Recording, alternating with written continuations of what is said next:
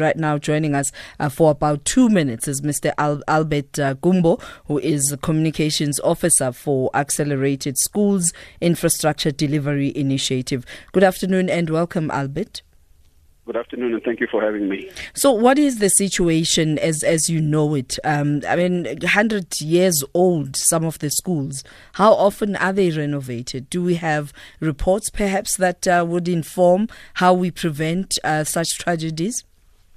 Well, first of all, ASIDI schools are not renovating schools. They are building completely brand new schools to replace the schools that were built from inappropriate material.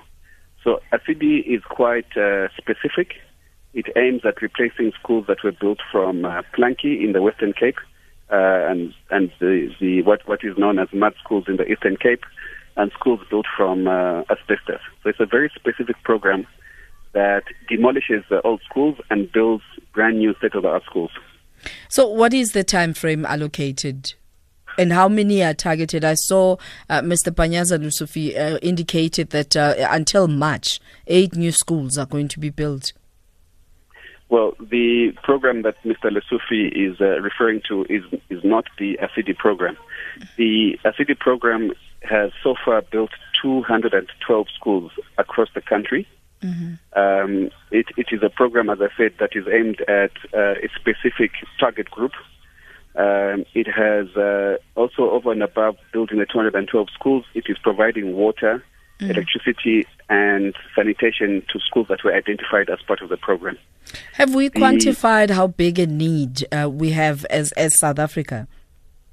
The need is huge. In terms of the original ASIDI program, in terms of the benchmark was 510 schools. With rationalization and mergers exercise that took place in the Western Cape, that total fell from 510 to just over 300 schools. So we are well on our way. Obviously, we've had delays because you get the same things that happen every year. You know, storms, bad terrain, because we're building all over the country, you get those things.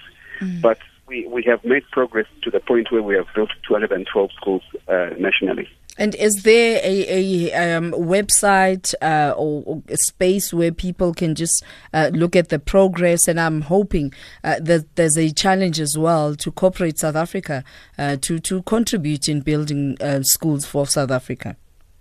So on the DBE website, education.gov.za, if you go into programs, you click, you will find ASIDI, and if you click on the ASIDI page, you will find all the details that you need to know, including updates in terms of numbers of schools completed. In terms of corporate South Africa, the appeal that I would like to issue is that every single ASIDI school is built with a library, or what is called a media center. It is not always possible and not always easy to find books for children to read. A reading culture can only come when learners are able to read books. We have a lot of content that is digitized, but we would love the learners to have the pleasure of thumbing through a book and understand and love what it means to read. So organizations like Rotary International and other organizations like that, we really appeal to them to help us with reading material for learners.